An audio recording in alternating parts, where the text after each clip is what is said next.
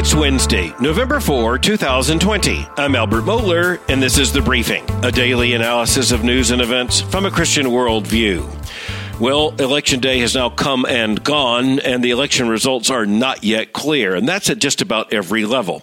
Certain races have been called. For example, the Senate race in the state of Alabama, that one was extremely clear. But so many other races remain to be called, and hanging in the balance is the presidency and also the future composition of the United States Senate. It was clear as of early last night that the basic composition of the United States House of Representatives will not change all that much. But in the United States Senate, there are still several huge open questions. But the biggest question of all has to do with the future of the American presidency. As of late last night and even into the early morning hours, there were all kinds of electoral maps that still remained possibilities. Several states had already been called, but even as they were called for one candidate or the other, and electoral numbers were placed in one column or the other, these were tentative, given the fact that these are not official results, but rather are the results anticipated by the number of votes that are already tallied. There's huge frustration in this. How can an electoral system of the sophistication of the United States of America be in such a condition that we are not yet even certain when we will know who has won the highest elected office in the land? As of early this morning, it is effectively still close, and there is still a path to victory for either of the candidates, depending upon how the electoral map falls out. But let's think about the integrity of the electoral process. Let's think about the fact that there has been a huge shift, partly due to the COVID-19 pandemic and how Americans vote. Consider just this one fact. Before Election Day, more Texans had voted in early voting than had voted in the entire 2016 election cycle. That's massive. We are looking at a record turnout. What does that mean? It will take some time to unpack that reality. As we have stated before, the integrity and credibility of our electoral system does count upon the fact that we can have a pretty good idea shortly after an election how Americans have decided. And that's true state by state. That raises an interesting issue. We are indeed a federal system, which is to say that election laws in general are actually set by the states. Now, in general, that's a good thing. Federalism itself, a part of the genius of our constitutional order, is a very good thing. Most of those election policies should not be set at the national level, but rather at the state level. But given the fact that we are talking about the United States Congress, the United States Senate, we're talking about the United States presidency, it would be a very good thing if those states cooperated together in order to assure timely and accurate results. Furthermore, the states have an interest in this, of course, themselves. But looking at this, it's also important to recognize that fundamental shifts have taken place in how Americans vote. If, as we said, in the state of Texas, just to give one example, you have more Texans voting early in 2020 than voted altogether in 2016, then it is unlikely that the situation is going to return to the conditions of, say, 2012. That means that innovations in voting are almost certain. But as you're looking at that, there are some very important issues for us to consider. For one thing, there's been a great deal of discussion about early voting and absentee voting. But if we do move to a system where states offer the possibility of early voting, there needs to be a system in place such that immediately after Election Day, there can be an accurate tally of those votes. If you look at it another way, there really is no reason to have both early voting and absentee voting. But as we said, much of this is due to the COVID-19 pandemic, and thus we have to acknowledge that there was no opportunity for the states to be adequately responsive to the COVID-19 challenge. There will be no such excuse in the 2024 general election. The states have 4 years to get their act together, and there should be no reason why in any state there should be a delay of anything like 5, 6, or 12 days after Election Day before there can be a credible accounting of the results of the election. At this point, in the early morning hours of Wednesday, it is already clear that Americans are tired of hearing about, and most Americans are tired of talking about, the 2020 election. Enough already. We want to know how the results of the election are going to be reported and when. We want to know the results of the election, and then we want to figure out how to move forward. The kind of frenzy that we have seen building over the last several election cycles, and in particular, the elongation of the entire electoral process, it serves no one except the news media. It's good for the news media because it gives them, if artificial, still a sense of tension and drama that enables them to keep showing the same thing over and over again, talking about breaking news when no news has actually broken, offering all kinds of prognostications and even estimations they have to keep giving and then taking back, constantly adjusting. And of course, it's all the talking heads, and not all of them are talking nonsense. But we have simply reached the point that there is a limitation to what kind of talk can now be offered until we have the results of the election. But since we do not have those results yet with any credible way of saying who will be the next president of the United States, with a bit of suspense and drama still very much hanging over us on Wednesday, let's consider a couple of things that the media often do not discuss. For example, when you look at the Electoral College map, remember, the magic number needed for election as president of the United States is 270. So the obvious question is, how does either candidate get to 270? And of course, they want more than 270, but they'll take 270 if it means they change their stationery to 1600 Pennsylvania Avenue. But as you're thinking about this, just put this on your own mental map. When you talk about the Democratic nominee, given the current political reality in the United States, you start out with a map that offers to the Democrat California, Oregon, and Washington, the entire West Coast. California, 55 votes. Oregon, 7 votes. Washington, 12 votes. That's 74 votes out of 270. And there's basically no way that any Republican is going to get those votes. The Democrat doesn't even have to work very hard to get those votes.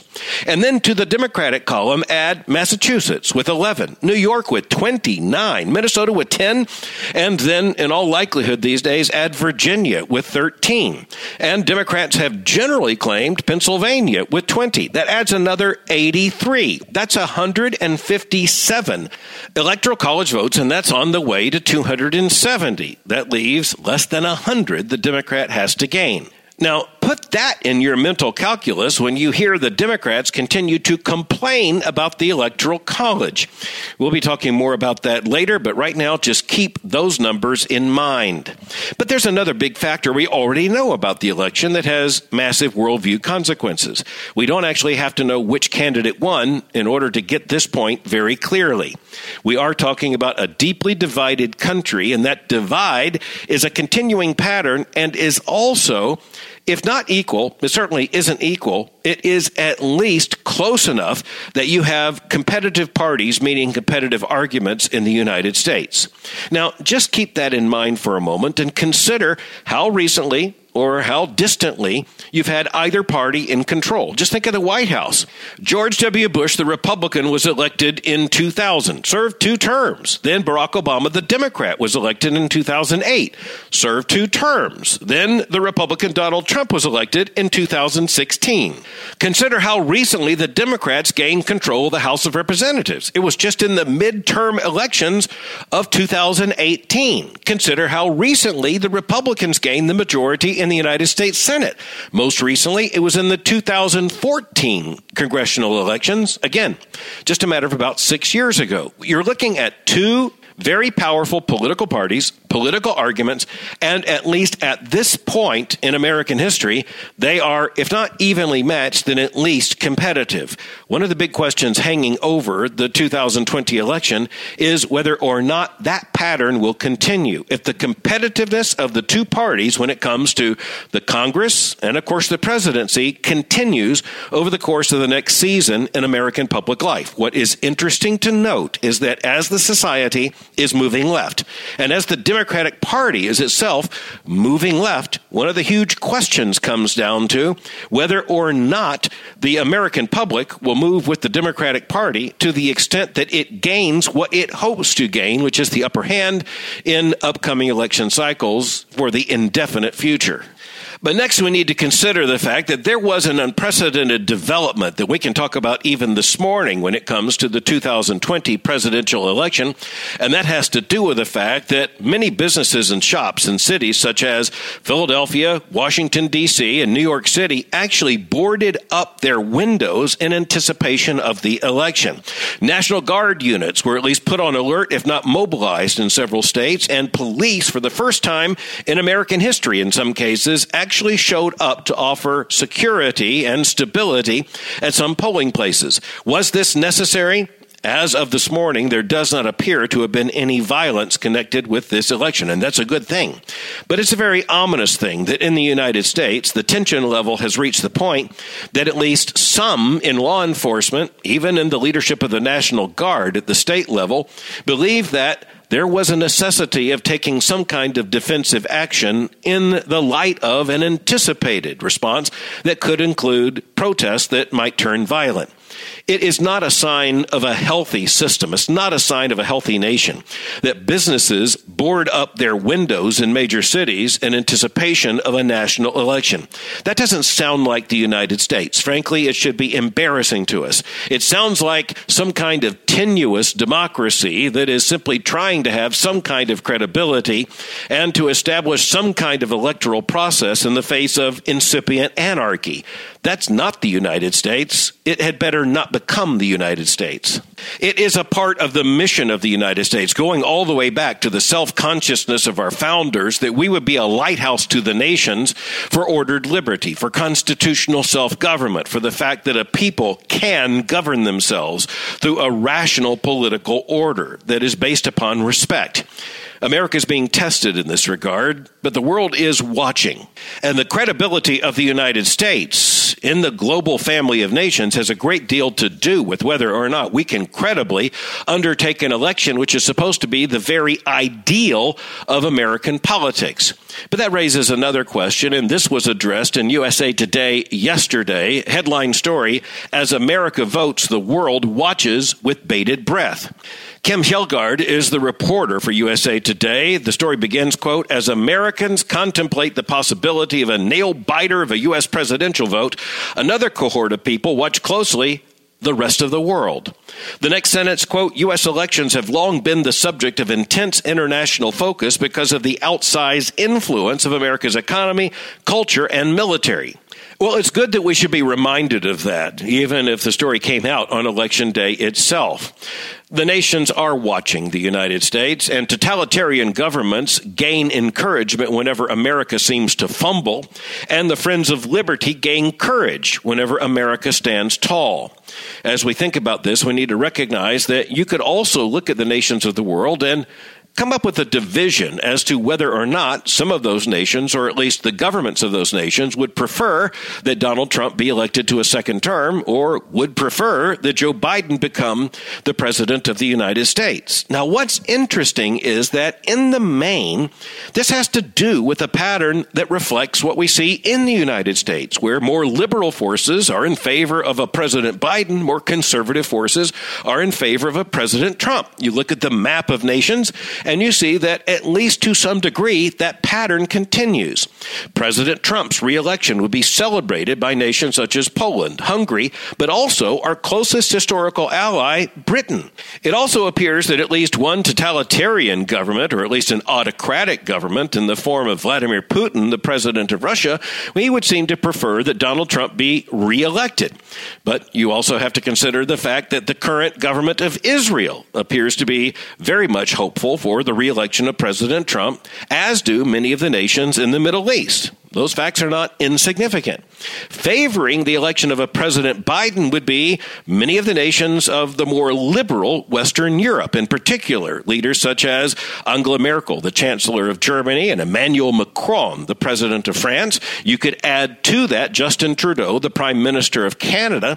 And once again, you're looking at that basic divide in Europe between the more Eastern nations, generally more conservative, and the more Western nations, generally more liberal. But again, It would certainly appear that the government of Boris Johnson in Britain would far prefer the continuation of the Trump administration rather than a Biden administration. Who then would welcome a Biden administration? We mentioned those nations in Western Europe. We mentioned also that Russia would appear to affirm or want the reelection of President Trump. But at the same time, it appears that China, another autocratic state, in this case a totalitarian one-party government, would prefer the election of President Biden. But of course, all of this could change very quickly. And you have to keep in mind that nations tend to act in their own self-interest, or at least in what they perceive to be their own self-interest. It's also a matter of identity. Those nations that see themselves as more cosmopolitan, more as members of the kind of world order that existed, say, between the fall of the Soviet Union and the early years of the 21st century, those who want to return to that favor Joe Biden. Those who see that kind of world order and its norms, its own economic alliances and culture as the problem rather than the solution, favor the reelection of Donald Trump. But they're also waiting to see what's going to happen as the election results come in. The American election will have to do not only with the reordering of American politics, but with the reordering of many of our relationships throughout the world and the future plans of other nations. But finally, as we're waiting for the dust to settle, it's interesting to think about the ramifications of the vote, not just on the world system or on the American political order, but in personal relationships. This was raised in an article that appeared in recent days in the New York Times by Valeria Safronova. The headline, "No Vote, No Date." The subhead, "On the apps, singles put their politics and political engagement front and center." Well, the article is not exactly blockbusting, but it is interesting. It tells us that on online dating platforms, politics has emerged as a big issue, and generally what we would describe as dispositive rather than positive, which is to say, people are now far more open in saying that they're not open at all to developing any kind of relationship with someone who is on the other side of the political divide. It also turns out, looking at this article, that even as there might be more liberals who say they wouldn't even consider having a meal with a conservative, it's pretty much a bilateral or a bipartisan development. Conservatives generally want to date conservatives. Liberals want to date liberals. Democrats are open to establishing relationships with a Democrat and Republicans with a Republican, not so much going the other way. Now, here's a big question. Is this new? Well, the article in the New York Times makes clear it is new. It's even new when measured over the last several months. Now, maybe part of that is just the intensity of a presidential election, the issues at stake. Maybe it's just the intensity of this election in 2020. But even as I say that, I have to tell you, I don't think that's true. I think that what we're looking at here is the unfolding of a dynamic that doesn't go back a matter of months, but a matter of decades in American life, in American public life, but now let's note in American personal life. Let's also note something else. As Christians trying to consider this in worldview perspective, this actually makes sense. Now, of course, this isn't the same kind of issue as the New Testament teaching that Christians are not to be unequally yoked with an unbeliever. That's a biblical standard. That's a theological issue. But it is a pattern that we can understand. The basic logic of that biblical teaching is that a Christian should not be united with an unbeliever in marriage, because that weakens the very idea of the marital vow. It weakens the marriage. It creates an imbalance. It creates a conflict in the marriage, and it will offer temptations, or at least complications, for the Christian spouse to be less than fully convictionally Christian in order to have peace in the marriage. There are all kinds of issues there, including how children would be raised. These are historic issues faced by Christians, but there is a clear biblical teaching. But that's speaking of our Christianity, speaking of our discipleship, our obedience to Christ. When it comes to politics or cultural issues, you would think that it's not exactly the same thing, but I would argue the same pattern evidently tends to apply. Whether or not we say it's handed down as a principle, it appears to be a now very obvious pattern. So obvious that the New York Times is writing about it on the front page of the style section. But this is where Christians understand that we are talking about basic principles, and those principles come out of our most basic worldview. At this point, given the partisan divide in the United States, the difference between a conservative and a liberal on so many issues is now so vast that it actually is pretty hard to understand how you might develop a stable marriage based upon that kind of divergence of worldview. And that's because we as Christians understand that politics is not where anything starts. We understand that there are far more basic, far more fundamental questions, and the answers to those questions produce the politics, not the other way around. Now, this pattern has been building for decades as the partisan worldview divide in the United States has grown deeper and wider. But I want to credit journalist Bill Bishop for coining the term the big sort. He did so in 2004, and it's based upon the observation that Americans are sorting themselves out by politics. They're sorting themselves out by worldview. They're tending to gather together in like-minded neighborhoods. Now, I'll just put in a footnote here. As you had all those rather hyperactive political analysts talking on the cable news networks last night, pointing to counties, neighborhoods, cities, pointing to the electoral map of red and blue, they were basically pointing to this reality. They were basically saying, here is the new sorting of the big sort. But certainly this applies to our most intimate relationships, starting with marriage and romance, and that's why the article in the New York Times is very interesting. No vote, no date. And furthermore, if you disagree with me in a fundamental way on politics, then I'm going to pretty much guess that you fundamentally disagree with me on even more fundamental issues. And that means no lunch, no date, no dinner, no chance. But then along comes fascinating evidence from authors Stephen Levitsky and Daniel Ziblatt, who in their analysis of democracy write that in 1960, quote, political scientists asked Americans how they would feel if their child married someone who identified with another political party. Now here's the point. Only 4% of Democrats and 5% of Republicans reported that they would be displeased. That meant that about 95% of those surveyed in the year 1960 said they wouldn't care one way or the other if their offspring were to marry someone of the opposing party.